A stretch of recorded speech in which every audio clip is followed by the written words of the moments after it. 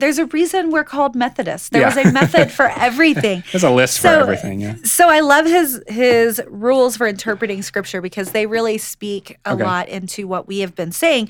I'm also going to tell you that because we're in the ethereal, and I'm going to steal from Sam, we're at the 30,000-foot view. I have summed these up in Christianese, so they're not necessarily John Wesley's exact words. But he said, when you are interpreting Scripture, he said, we are to speak as the oracles of God, by which he meant use the language of Scripture, right? He also said we should read Scripture and use the literal sense as literally as possible, unless it contradicts another text or is, and I love this word, absurd.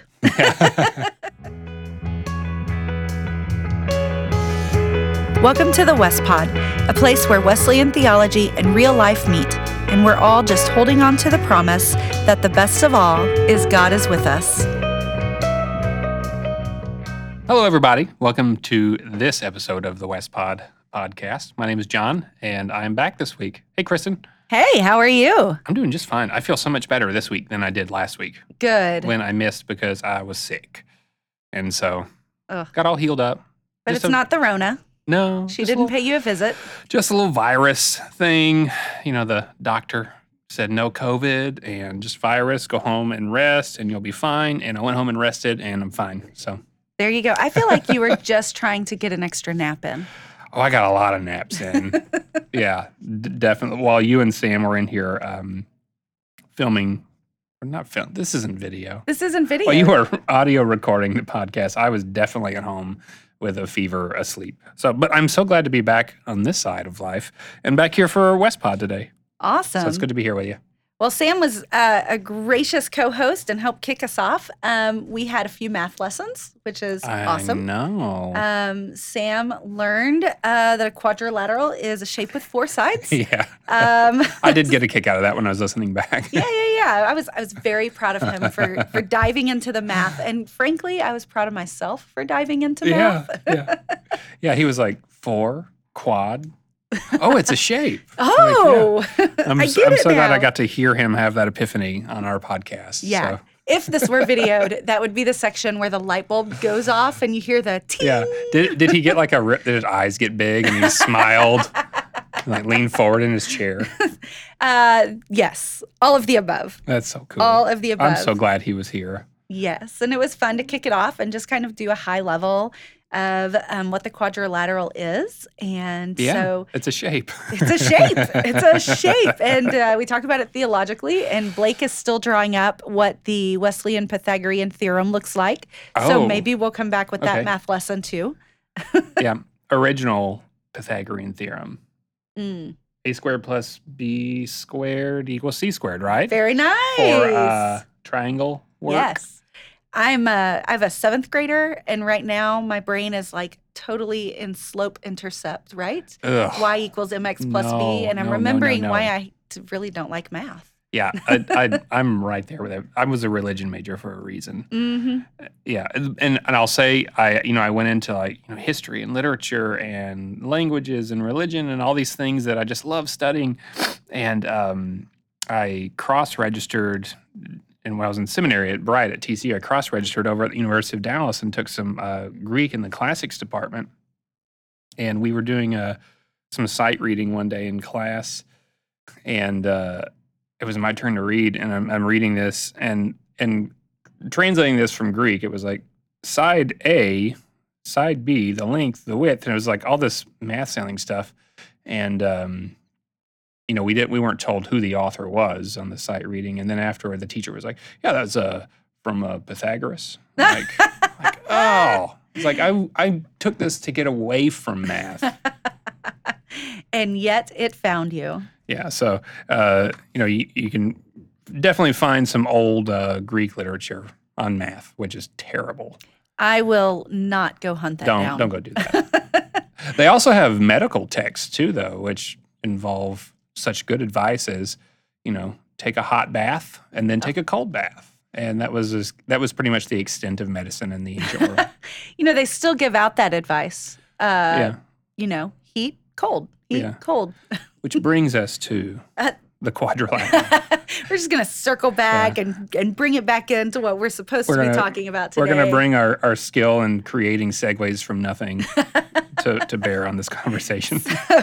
So if you were with us last week, we talked about kind of a high-level overview of what the quadrilateral is. We talked about it being kind of a lens through which we view life and live this life that we call Christian. Yes. Wesley would probably say this is the center of our faith, right? Yeah. That it's the quadrilateral that helps us to live out our faith the most fully.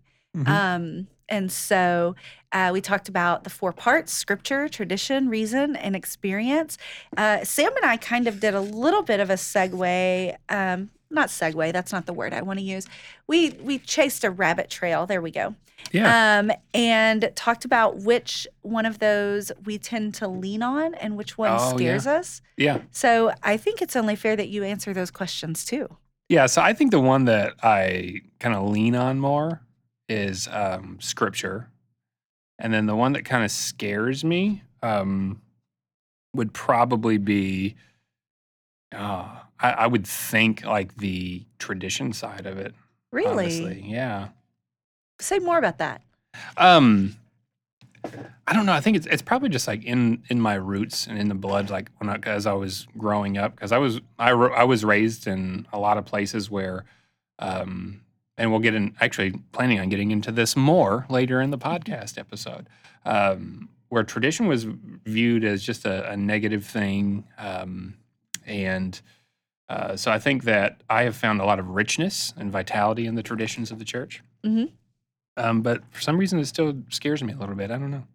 Huh. I feel fairly comfortable or safe with reason. But unlike like my Myers-Briggs, I'm like an introverted thinker type person. So I mean, reason is cool, and experience. I also find that I lean on that quite a bit too. Mm-hmm. But I have some Pentecostal charismatic days in my background as well, and I think experience is probably highlighted in that tradition quite a bit.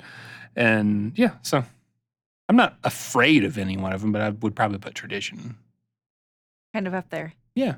That's interesting. Yeah. So I'm an ENFP. Uh-huh. And I'm an INTP, by the way. So I Oh. just said introverted thinker, but INTP, you're ENFP. Yep. You, I think you and my husband are the same. I think he's an INTP. Is he an INTP? I think so.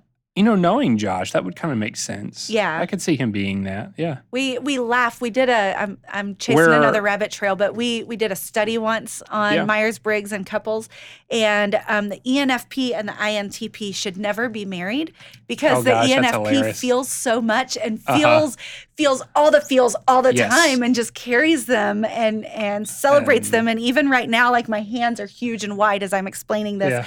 The INTP is like, ooh, that feels a lot like emotional baggage. Yep. Get that away from me. Yeah. We're a rare breed, but we're a good breed. But we are kind of emotional robots. So. I think my oldest daughter is also INTP. Yeah. But we were getting off on so many rabbit trails and tangents. We are. Anyway, there's a funny INTP group on Facebook, and then to become the master of segues once again. This brings us to the quadrilateral. This brings us back to scripture. No, so you said scripture is what you tend to lean on, and tradition is what you tend to maybe draw away from. Yeah, push out a little bit, maybe. So we're gonna make you feel real good in the first part of this podcast and make you feel real nervous in the second, because scripture and tradition are exactly what we're talking about today. And they go together very well. They do. So, you know, in our book of discipline, the language of how the quadrilateral works is really interesting. It says that this is the living core of the Christian faith. And so this living core of the Christian faith is revealed in Scripture, illumined by tradition, vivified in personal experience, and confirmed by reason. Yes. So basically, Scripture gives us all that we need to live a Christian faith, a Christian life. And we see that as it's passed down through the church in all of our theologies that have stood the test of time.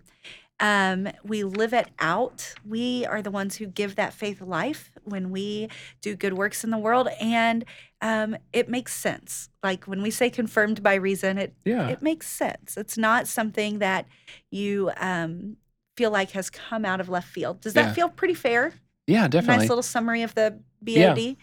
It is. I'm actually looking at the page right now. That is a good. Look at you. Yeah. I'm a very good Methodist minister. I have that part highlighted in my book of discipline. Just so you guys can see the difference. Yeah. When we started this podcast, John said that I would be the one that was really serious, and he would be the one that would be the distraction. Yeah. But he came in with like 5 books today, and I came in with 1 and some notes. And I am the one who keeps diverting us. So no, it's all good. This is good conversation we're having today. It really is.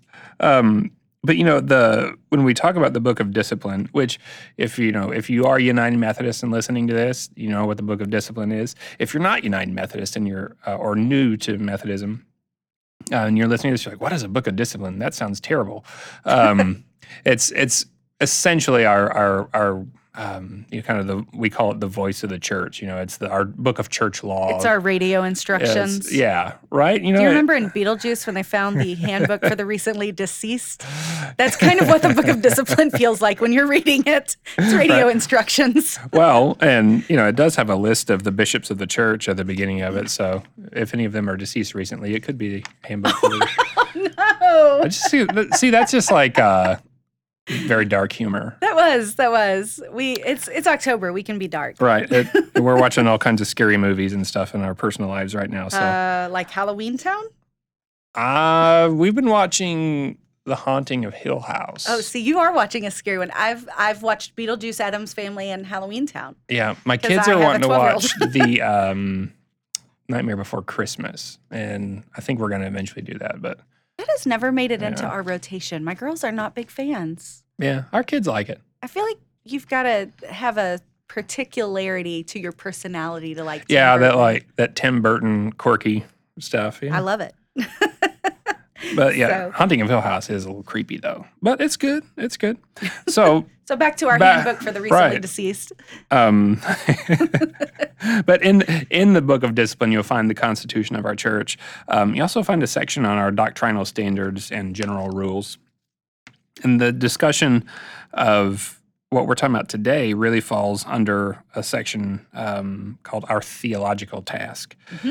And while the Book of Discipline doesn't say quadrilateral, four-side shape, it does call these different things we're talking about: scripture, tradition, reason, experience, sources for our theological task.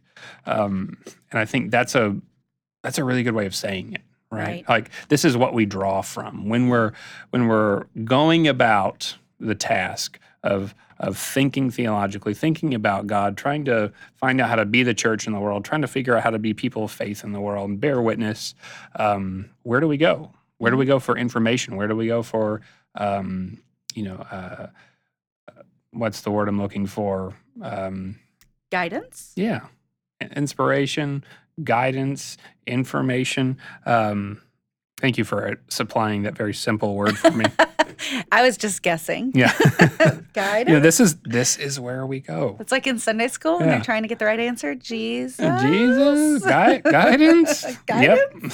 Turns out that's what I was looking for. So you had mentioned the quadrilateral is not mentioned by name, like all the pieces of it are mentioned in the discipline. Exactly. So this is kind of a nice place to just kind of interject that it was never really called the quadrilateral until what, like 1964? Somewhere around there. Albert Outler. Dr. Outler. 70 times fast. Yeah. I usually go with like Dr. Outler. There you instead go. Of fumbling over Albert Outler. You don't have all those la-la-la-las getting in the way. There's a lot of ers in that name. There and las. Yeah. So yeah, he called it the quadrilateral in like 64.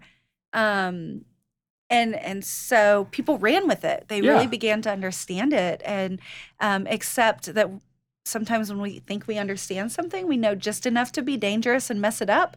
Yeah, I think that's the case here. Yeah. It is. And it's a very common subject in confirmation. That's one of the reasons we're doing this is for that kind of adult confirmation. Whether you went through confirmation a long time ago and on a revisit, or you never did, kind of get down to brass tacks, talk about some of these building blocks of our faith.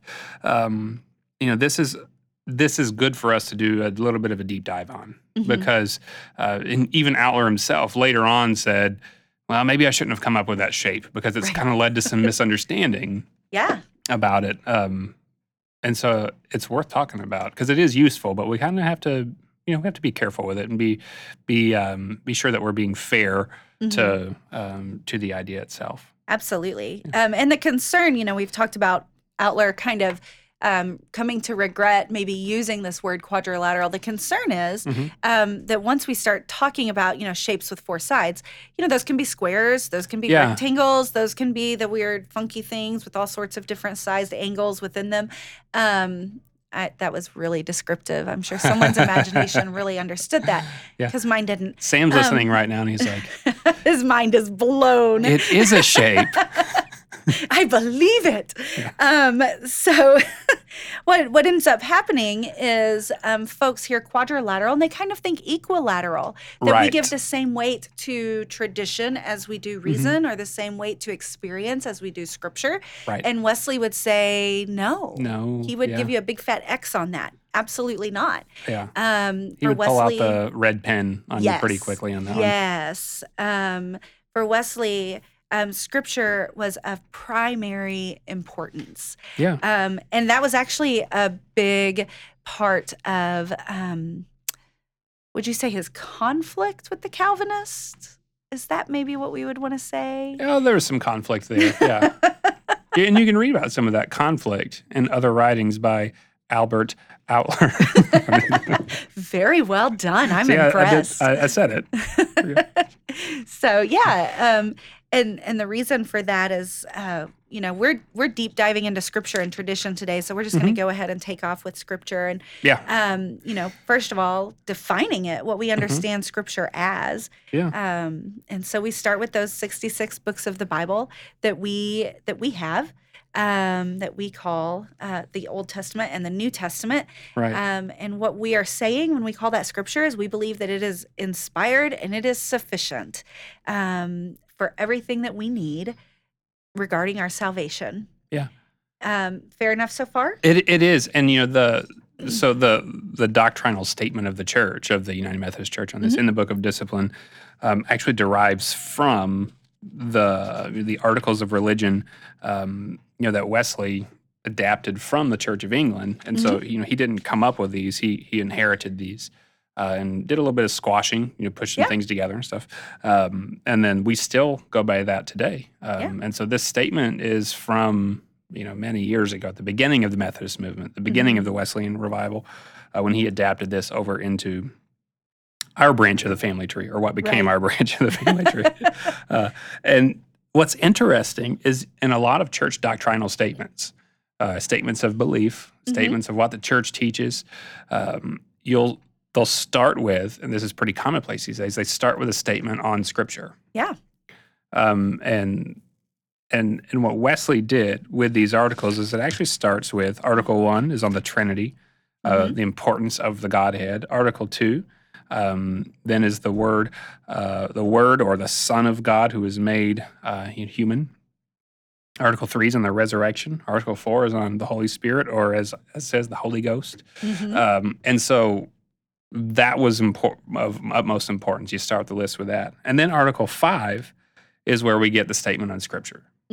And what he pointed out there is that the Holy Scripture, it contains all things necessary to salvation, so that whatsoever is not read therein, nor may be proved thereby, is not to be required of any person, that it should be believed as an article of faith, or thought, or be thought requisite or necessary to salvation. And so that was the focus. Is what is the church's statement on Scripture need to focus on? Hey, listen, everything we need for salvation is in there. And that was the purpose. Yeah. And so you can look at that two different ways. I think so. We're not going to add anything to it. We don't make up extra stuff to add to it that for salvation's sake. And also, it's we as long as we focus on, I think, we look at the whole Bible as inspired and the Word of God, but kind of the pinnacle there is the revelation of Jesus Christ, the Son of God, his incarnation, his earthly ministry, his death, his burial, his resurrection is kind of the center of the story. And so when we experience salvation in him, like that's what everything in the Bible gets filtered through too for us.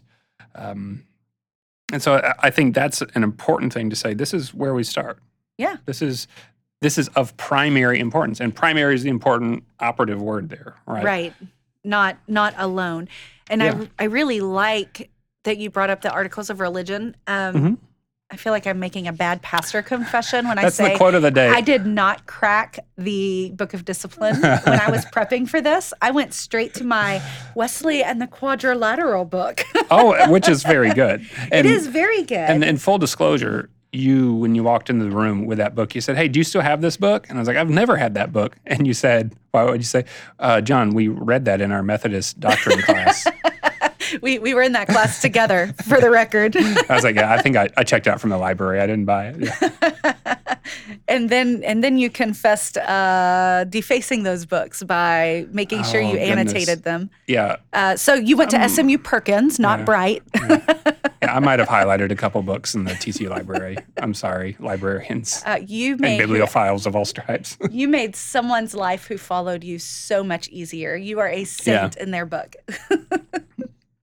So, anyways, back to what I was saying. I really like that you brought up the articles of religion. And once again is the quote of the day. Yes. I'm really glad that you brought up the articles of religion. Only in a podcast about theology will you hear that sentence. So, but because of the order Wesley put it in, I think some of this debate about, prima scriptura, which is saying that scripture is of primary importance, versus sola scriptura, which is saying that scripture contains every answer to every question we could ever ask about our lives, right? Wesley kind of subverts that argument and makes it before he makes it when he decides to wait until the fifth article to mention scripture. Yeah. He starts rightly where we should start, which is the Godhead. And to touch on, maybe give a just flash forward to the discussion of tradition. That's actually kind of the order of the creeds. The creeds. We won't get too much into tradition right now because we're still in Scripture. But that putting the statement about Scripture first in the church teaching list, I think is really kind of more of a modern post-Protestant Reformation, post-1500s, and especially in the West, in North America and Europe, post kind of 1970s, post Chicago Conference on Inerrancy, where this big statement was made on the inerrancy of Scripture, kind of post that. So this predates, this ordering of the list, predates a lot of what we assume to be the norm in Christianity, kind of where we are in the mix right now. Right. I mean, we're, especially in Texas, we are in the midst of kind of, I like to say we're in the belt buckle of the Bible Belt. Sure. But we are surrounded by churches who in their doctrine will say it's sola scriptura, right? That Scripture is inerrant, it is infallible, every dot is on every I where it should be, every T is crossed where it should be, that Scripture should have primary importance in your life because you don't live your life outside of it. Period. And so what I really appreciate about Wesley and this idea of prima scriptura is it recognizes that this is a living text, right? When we say this is the living Word of God, adhering to this idea that Scripture contains primarily everything we need for salvation acknowledges that this book we call the Bible is a collection of books and genres, right? Yeah. Within it, we've got poetry and history. We've got narrative. We've got things that are very, very angry and things that are Yeah. very, very uplifting. Yes. I mean, so this is a living text, and it's written in a particular context. And so if this is a gathering of text, these are also text over time. Yeah, And so and every one from of different them, places and yes, different groups of people involved at different times. yes, And that going back to sola scriptura, which is a doctrine of the Protestant Reformation, again from the 1500s, hmm comes out of Europe, out of yeah, Germany, out of Switzerland. Begins with Martin Luther. That Latin phrase sola scriptura means scripture alone, hmm only scripture as the rule of yeah, faith, as a rule of Christian life. And prima scriptura is another option there. hmm Um, and to be fair, what Luther was reacting against was because he started the Lutheran movement. He started the Protestant movement to get away from the Roman Catholic Church. But he himself was a Catholic priest. I believe he was a monk as well, hmm and a theologian in the church, a doctor of the church, a teacher of the church. And he thought that the church was abusing its authority. hmm In that it would say, hey, the magisterium of the church, the teaching body of the church, gets to say this, and it's on equal footing with Scripture. And he just started to see that, hey, that's I don't think that's right. right, And so he was reacting against that, and his reaction was to go kind of the other direction all the way. right, No, it's not the authority of the teaching of the church. The traditions of the church doesn't bear on Christian life. It's just Scripture. And what I find is, and I've found this very helpful in conversations with people on this subject, is Wesley was often looking for the middle way in things. hmm The via media. which is what the articles of religion were originally. Yeah. If we want to get into the history of the crown. Thank you for bringing up. I'm glad you brought up the articles of religion. Um, and so what we find with this approach that we call prima scriptura says it's not Scripture alone; it's Scripture first. hmm And so this is where we find our primary source for Christian teaching and for living a life of faith. But we know that we only approach it through our experiences, with our ability to reason critically. God gave us the gift of a brain and the faculty of human reasoning, and we're supposed to use that. Right. We also approach the Scriptures with the traditions that we've received, and that's been true since the beginning, since the birth of the church. Even Paul, in writing his letters in the New Testament, would tell people, "Hey, don't forget what was handed on to you." Right. Absolutely. Well, and isn't the call so often in Jesus' own teaching in the gospel, remember, Yeah, right? Remember. You've heard it said, yeah, right? And so there is constantly a call to scripture even then, yes, right? Jesus is referencing his own scripture as a Jewish man. And so one of the interesting things that you're bringing up is this idea of the context that we bring to it, and the context that so we've talked the original context of its writing. There's the context of the reader, and there's the absolutely, context of the church, and there's us, like yeah, our own lives. And so we're always always and forever. yeah, Scripture is contextual. absolutely, Its own, the one in which we read it, and our own. And so when we're saying that it's of primary importance, we're not saying that experience and reason and tradition don't matter. What we're saying is they all matter and help us understand Scripture, and Scripture helps us yes, understand those. It's these really muddy, messy, or it's a really muddy, messy interdependence, yeah, right? yeah. We don't. Scripture is primary; it's first, but we really don't approach it, from a vacuum. Right. Yeah, I think is a good way to say it. hmm We do bring stuff to it, and then Scripture then feeds into the other areas. That's a good way to put it. And we won't. We're kind of staying up high in the clouds at this conversation, Right. so we're not necessarily diving into. And this is what we're quoting, and hmm And here's a long list for you to go through on your own. But some of the issues that arise, okay, well, why don't you use a sola scriptura point of view? I've had people ask me that. And sola scriptura and the inerrancy statements, they kind of get wrapped up. And one of the things I like to point out is, in that particular view, there are people who hold to that, and they firmly believe in that perspective, and they act like I'm just wrong, for it. But there are things that when you go into that and trying to take things literally and that they don't pan out in the actual belief system that they're espousing. So some sticky situations arise, like they're in the Big C Christian Church, right? We have these things in common. We all do communion. Yeah. For Catholics, for Roman Catholics, it's the Eucharist and the Mass.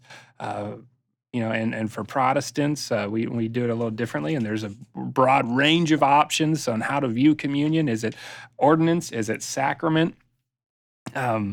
And one of the things that Jesus teaches about communion in John chapter 6 kind of trips up some people who would say, well, it's not a sacrament. Sacrament's not in the Bible, so we don't use sacrament. That's something that's added to the Bible, and we don't view communion as sacrament. So that's not biblical for us. But along with that idea is it would also say we don't believe in transubstantiation like the Roman Catholic Church does. We don't believe that's a big fancy word. What are you meaning? We don't believe that the bread and the cup literally become the body and blood of Christ. We reject that teaching, and we just think that they're symbols, right? That's a big discussion in the Christian church. Oh, absolutely. But we all go back to the Bible to look for what we think.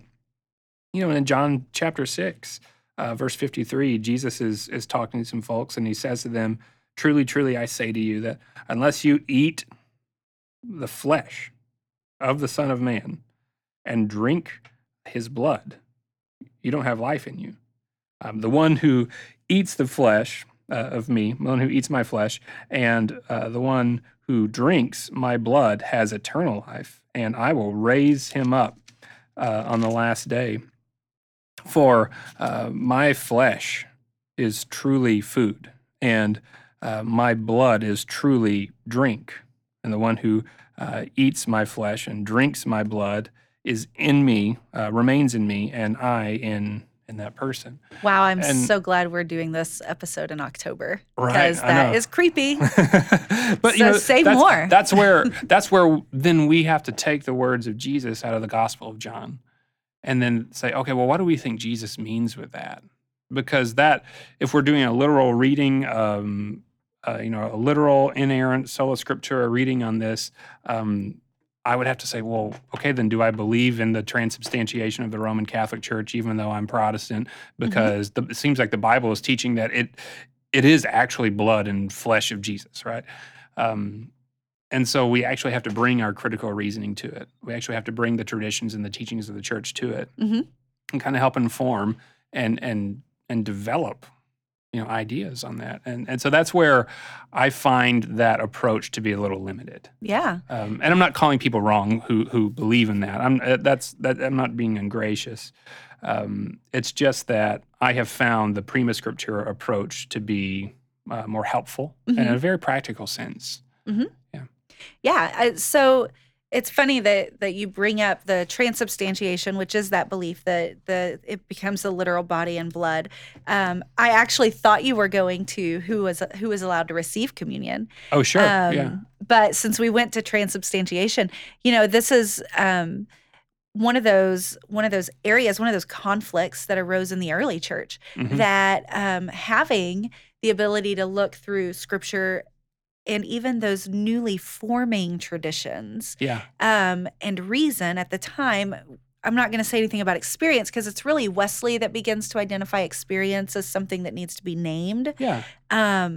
But they can look through these other lenses and say, well, maybe we don't think that. And I bring that up because in the early church, this was a conflict. Christians were they were seen as cannibals. They were a bunch of little Hannibal Lecters running around. Yeah, there are existing pieces of Roman literature from the period like letters written by governors and stuff of like, hey, these Christians are like eating babies or something, you know? Yeah. Like we know where Jonathan Swift got the idea, right? Um, so, um, so yeah. Is there anything else we want to say about Scripture that we want to make sure that we hit? I know Wesley called himself. I'm horrible with Latin, and you are great with foreign languages. So correct me on the pronunciation.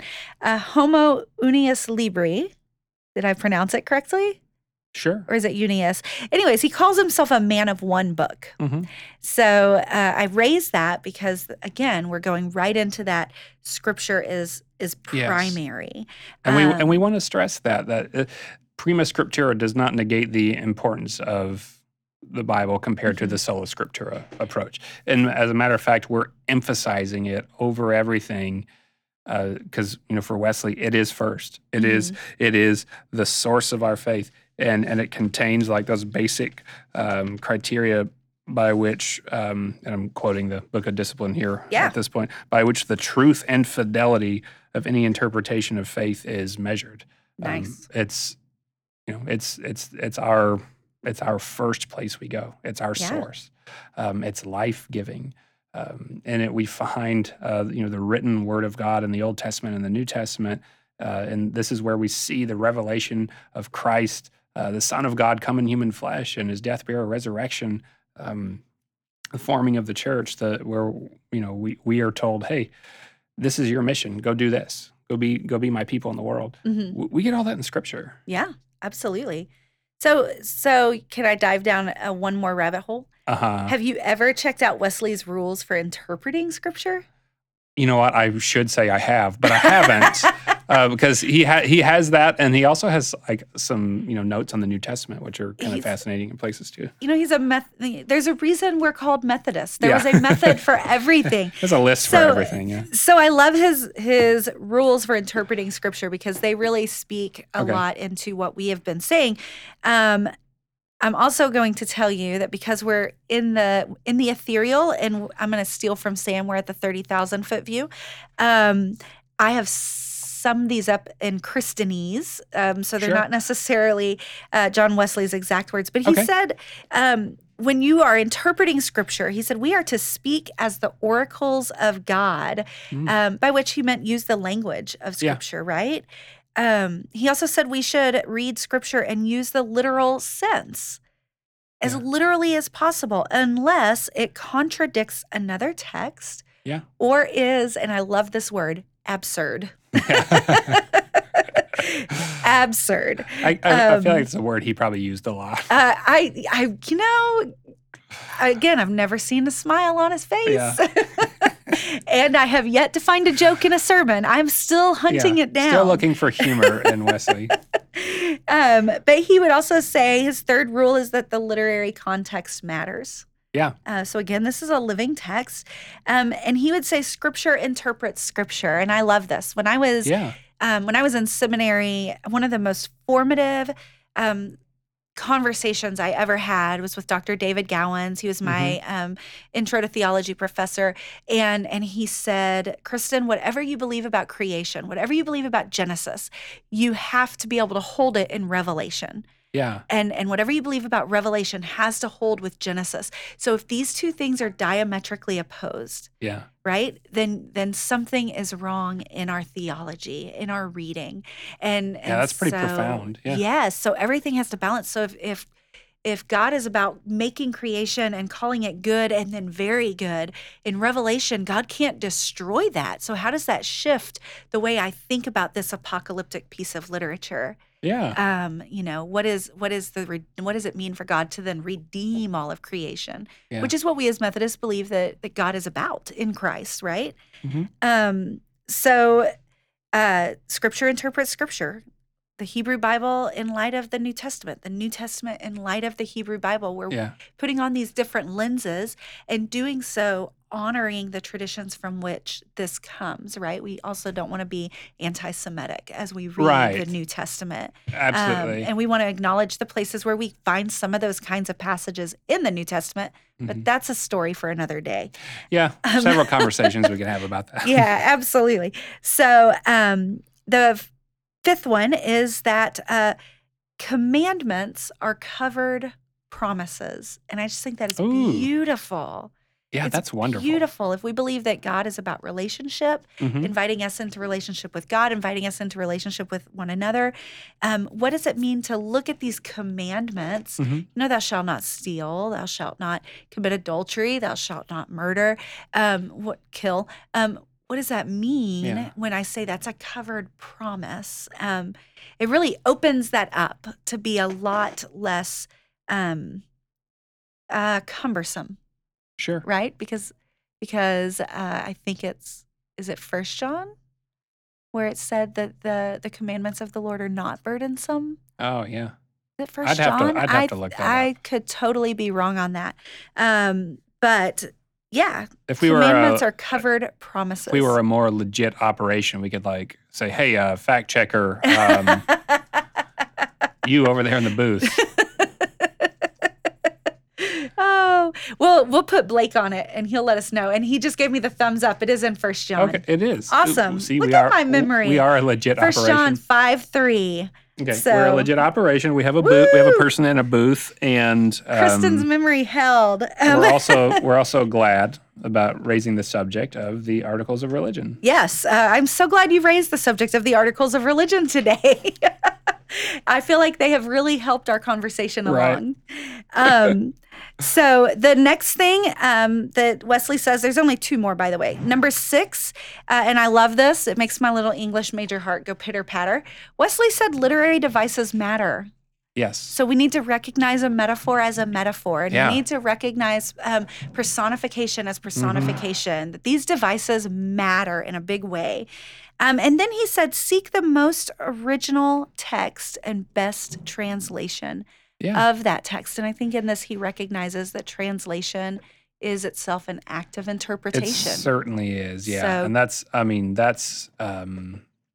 I think in my own personal Bible study, in my academic pursuits, I took a lot of Hebrew and Greek. I thought it was just a great tool for the classroom. But actually, what I've found is I find my personal reading in the original languages has just been so enriched. My own because we have so many wonderful translations, and I typically teach out of the NRSV at the church or the CEB, depending on the setting. Those are good translations. But interpreting them from the original languages is a gift. I know that's not accessible to everybody. I mean, you really don't need to stop what you're doing and go take years of language classes. But I'm with Wesley on that. Get as close as you can, at least. Absolutely, it matters. Absolutely. So I like. You might like the way the message says it. It might make you feel good. I'm just joking.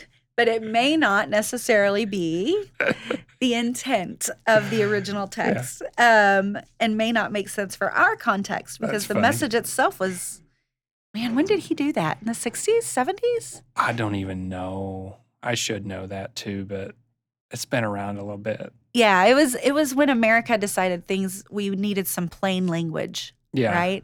So, so there we have it for scripture. The one last thing I want to add, and this is actually the whole reason that I came in looking smart with a book today. Yeah, a book that I'm supposed to have. A book that you are supposed to have. That apparently I read in seminary. But this book actually opens with a hymn of Charles Wesley. And it's called Whether the Word Be Preached or Read. And I just love, love, love the second stanza of I just called it a stanza because I'm looking at poem. But the second verse of this hymn, how's that? The second stanza of the poem. It really acknowledges that part of what makes Scripture living is the faith that we bring to it, that it's dead. It's just words on a page if I don't go to it with faith. And so the second stanza says, unmixed with faith, the Scripture gives no comfort, life, or light to see, but in me darker darkness leaves. Implunged in deeper misery, overwhelmed with nature's sorest ills, the Spirit saves, the letter kills. And there's just something in that I just absolutely love about allowing the Spirit to do her work, approaching it with faith. That's and to think, that's so rich, and that those words have been around a while. They That's have. such a I don't know if I've ever sung that hymn. I'm like, Yeah, it's number 595. I don't think I've ever sung that hymn. And it I'm was like, written in I need to go 1783. look this up more, because those lyrics are wonderful. They're beautiful. And the whole hymn actually kind of hits all four of the pieces of the quadrilateral. Very cool. So it's Which awesome. is probably why they put it at the beginning of a quadrilateral book. Absolutely, absolutely. So we have spent a ton of time on scripture. It is first. It is first, and it is primary. It's primary. So let's talk about tradition. When you think about tradition, how is it that we're defining that? Okay, so the scary thing for me, I think just from my upbringing, was, just it always had a negative connotation, just useless things you did, that were just added to the Christian life, and they had no meaning or purpose. But how I understand that now is that this is the capital T tradition, not the lowercase traditions. This message passed on, this way of living and being in the church that has been passed on from the very beginning down to us. And includes so many different things, especially the creedal traditions. The Apostles' Creed. When we say the Apostles' Creed or the Nicene Creed in worship, we're not saying something that we came up with. We received this. This was written a long time ago. It's been around for centuries. The Apostles' Creed has been around almost the whole time. Yeah. There are some very early forms of it that go almost all the way back to the beginning. And it's such a blessing for me to partake in a life of faith, and kind of stand on the shoulders of those who came before me and benefit from the work that they did, benefit from how they constructed the worship life of Christianity. And so it's something I appreciate now later in life. I'll say that. And, so what do you think of as the traditions of the church? You know what? It's funny that you mentioned creeds, because I do automatically tend to go with creeds. Yeah. Because in them we're saying some things, right? I believe in God the Father. I believe in Jesus. We talk about Jesus as begotten, not created. Yes. We're saying some really rich things theologically. Not only that, and I love it when our churches, those who are leading liturgy, point this out. When we say those creeds, we are joining our voices, not just within the body of our church, but within the body of the church at large today. Around the world. And voices throughout centuries. Right. These are truths that have been handed down. They have been found to stand the test of time, to hold true when we look at it in light of Scripture. These are things that we generally agree upon for thousands of years. And so that's it's a common story that we're all living out. Oh, yes. That's a great way to put it. Look at you. I'm the English major, and you came up with that. Yeah, it's this story we're all sharing. Yeah. The other thing I thought was really interesting, John, when I was looking at this is I was looking at kind of tradition in Wesley's time and in our time. And what I thought was really, really fascinating, that this, again, Wesley and the quadrilateral, and I think it was Scott Jones that actually wrote this piece on tradition. But he said, in Wesley's age, tradition was both revered and despised. Ooh, and I thought, wow, I like that. I don't think we've come far from Wesley's age at all. I don't think so either. Yeah. That actually I feel like that's kind of where I am with it too. Yeah. Because I say, there's like parts of me that like love it, and parts of me that just kind of the way I was raised and stuff, maybe I push back a little, or that's a great way to put it. Yeah. And Wesley himself, he uses tradition. What's fascinating is he uses it once in a while to defend the church, but he actually largely uses tradition as a check on the modern church. Yes. Like, listen, modern church, you need to remember who you are. We have strayed from where we came from. Yes, and that idea of tradition kind of calling us back, these liturgies, these hymns, these the practice of communion itself is part of a Right. tradition. The practice of baptism is part of a tradition. Yes. These things call us back into the core of who we are. We even have a tradition of reading scripture. Yes, Right? we do. And rules to guide it. Yeah. 8 of them. 8 of them. 8 simple rules, not for dating a teenage daughter, but for reading scripture. So, Nice pop culture reference. yeah, thank you. It was like a super aged pop culture reference. Your references are sick. Last week it was Cobra Kai. Yeah. This week it's 8 Simple Rules, and I haven't even watched that since I was like, I don't know how old. Not that long ago, because I'm not that old. Neither is the show, right? Anyways, so this idea of appealing to tradition as a check on the church to remind us of who we are and whose we are, and who we're coming from, right?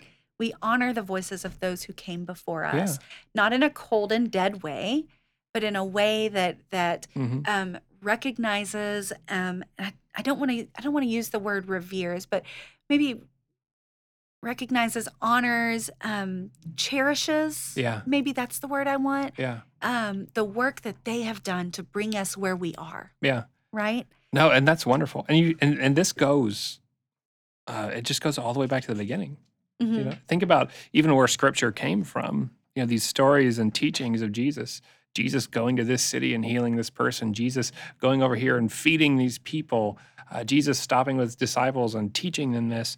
Biblical scholars will tell you that, hey, this was probably passed on orally first before it was written down. So these traditions were passed on orally and then written into scripture. And Paul, like I mentioned earlier, he tells other early Christians, hey, keep hold of that thing that I passed on to you. Yeah. And then Wesley was really big into going back and reading the patristics or the church fathers, these early theologians in the life of the church that had so much, they had a big responsibility. Yes. To live kind of after the apostolic age, that initial age of the church, and begin to shape and form what we still hold. And that's where he would go back and get a lot of those checks on the modern church was, Absolutely. hey, listen, if I go back and read, John Chrysostom, I'm seeing that we're not doing something right here. Yeah. We need to be called back to first things and get away from this extra nonsense we're doing. Absolutely. It's absurd. Yeah. Right? First of all, I need to add a correction. I was wrong. It wasn't Scott Jones who wrote it. It was actually Ted Campbell who wrote the tradition part of this book, which I bring up because you're kind of leading me right into one of the things that Dr. Campbell points out is that Christian tradition can revitalize our time. Wesley knew that in his time. And I think we on some level know that in our time. And I think we can see that when we see like our age bracket, so millennials, kind of pulling away from the kind of pizzazzy, lit up kind of worship services and moving back toward styles of worship that are a little bit more like taizé or high liturgy, those kinds of. We were actually talking services. before we recorded it. It seems like there's been kind of a boom in Anglican, a kind of a return to Anglican churches for a lot of younger people, and and that's there's some traditions in that just provide some richness, some depth. Yeah. And again, speak and bring life into today. And so it's almost like we talked about scripture. Hey, unless we come to it with faith, it's dead. It has to be, but it's brought to life by faith, and it enriches us. Tradition's kind of the same too. I think in that it's not dead; it is kind of living, and we're part of it. We're adding a new layer to tradition as we continue going. One of my favorite ways that tradition was explained to me, kind of a more positive sense, was. Picture a river flowing, through history, from the beginning of the church all the way to today, and we're standing in that river, with at least one foot firmly planted in it, and then kind of another foot out on the bank exploring around. Yeah. But we're always connected to that river that's flowing. This is what we've received. We're in the current ourselves, and we're going with it. Even when we stray from it a little bit, we're kind of called back to it. Yeah. And it's been, it's been a good check on the church. Mm-hmm. Yeah. Yeah, that idea of having a foot in the river is interesting because it also acknowledges that we are affecting the flow of the Yep, river as well, absolutely. right? Yeah. That where that foot is in the river is now an object around Hmm. which that water has to move. Yeah. And so, yeah, I like that. The other thing I wanted to add is when we talk about tradition, we're not talking. Use words well. Use good words. Um, we're not talking about idealizing the past and saying this is forever the way that it has to be. It's not an idealization of the past. It's Right. an integration of it. I Does think that that's make a.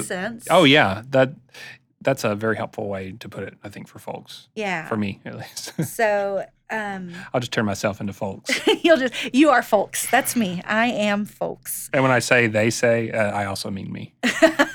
I say. So you are a primary source. Yeah. I love it. So that's really kind of what I wanted to cover with tradition is, Hmm. just kind of an acknowledgement that the ancient church has something to offer us. And Yeah. we see that, and it's easy. I love that you talked about coming to it with faith because it is easy to get in a church service and just kind of, I believe in God the Father Almighty, maker of heaven and earth, Hmm. and just to kind of let those words roll. Yeah. We had it was a song in worship. It was when we sang the blessing a few weeks Yeah. ago. We sang the blessing and we got like 2 minutes into this song and I was just kind of singing it. And then it was like a flood of the Spirit. It was like, Yeah. listen to what you're singing. Yeah. These are the very words of Scripture that we are singing out, not Yes. for our own benefit, but we are literally blessing everyone around us Uh-huh. as we sing this song. And so that's what we're talking about when we talk about tradition is the Yeah. Spirit moving so that these words aren't rote and dead. Yes. These practices aren't rote and dead, that we see in them a grace we can't explain other than to Yeah. say it's just this mighty rush of the Spirit that happens. Yeah. And it's and when we kind of go back to where we started about kind of that the traffic that goes back and forth between these different pieces of the quadrilateral. Yeah. Something that you said at the beginning was, our faith is revealed in Scripture. It's illumined by tradition. Mhm. So, like the role that tradition has here is, it's illuminating, it's lighting up. Mhm. The faith, our faith that is revealed in Scripture, and so Yeah. it's tradition is supports Scripture, right? Absolutely. And I think that we get so much from the richness of our tradition, like the Trinity. Like the word Trinity isn't in the Bible, but we're Trinitarian. Yeah. We believe in God the Father, Son, Holy Spirit, Creator, Redeemer, Sustainer, and we interpret that from Scripture through the lens of our tradition. Mhm. That's just kind of a practical, everyday. Hey, how does this work then? Yeah. And it really is an ongoing conversation I love it. between the two. Yeah. So, I think poor Blake may end up having to accidentally cut this into 2 parts. Yeah, this might be 2 episodes. We might end up doing more episodes than what we had intended on the quadrilateral, but it's good and rich conversation. So, hey, if you are listening and you have a question that has come up, John and I have known each other for a while. We took classes together. It's really easy for us to slip into conversation with one another, and we know what we're saying. But we may sound a little bit, I don't want to say exclusionary, but it may just not be explained very well. Right. So, yeah, I'll own that. So if you have a question, drop us a question on the WesPod's Facebook group. You can email it to us at thewespod@gmail.com, or you can just go directly to one of us, Jay Reeves at whiteschapelumc.com, Kay Warthen at whiteschapelumc.com. We would love to hear your questions and respond to them in real time. So next time we're diving into reason and experience. Yeah. So that will be a whole lot of fun because I feel like that is almost like 2 parts of our own personalities. Yeah, on the introverted thinker. Oh, wow. Yeah, the introverted thinker in me is like so excited about talking about reason. Yeah. That's funny because the extrovert in me is super psyched to talk about experience. So we will be back next week with some more. Hey, between now and next time, remember that the best of all is God is with us. Amen to that. Bye, guys. See y'all later.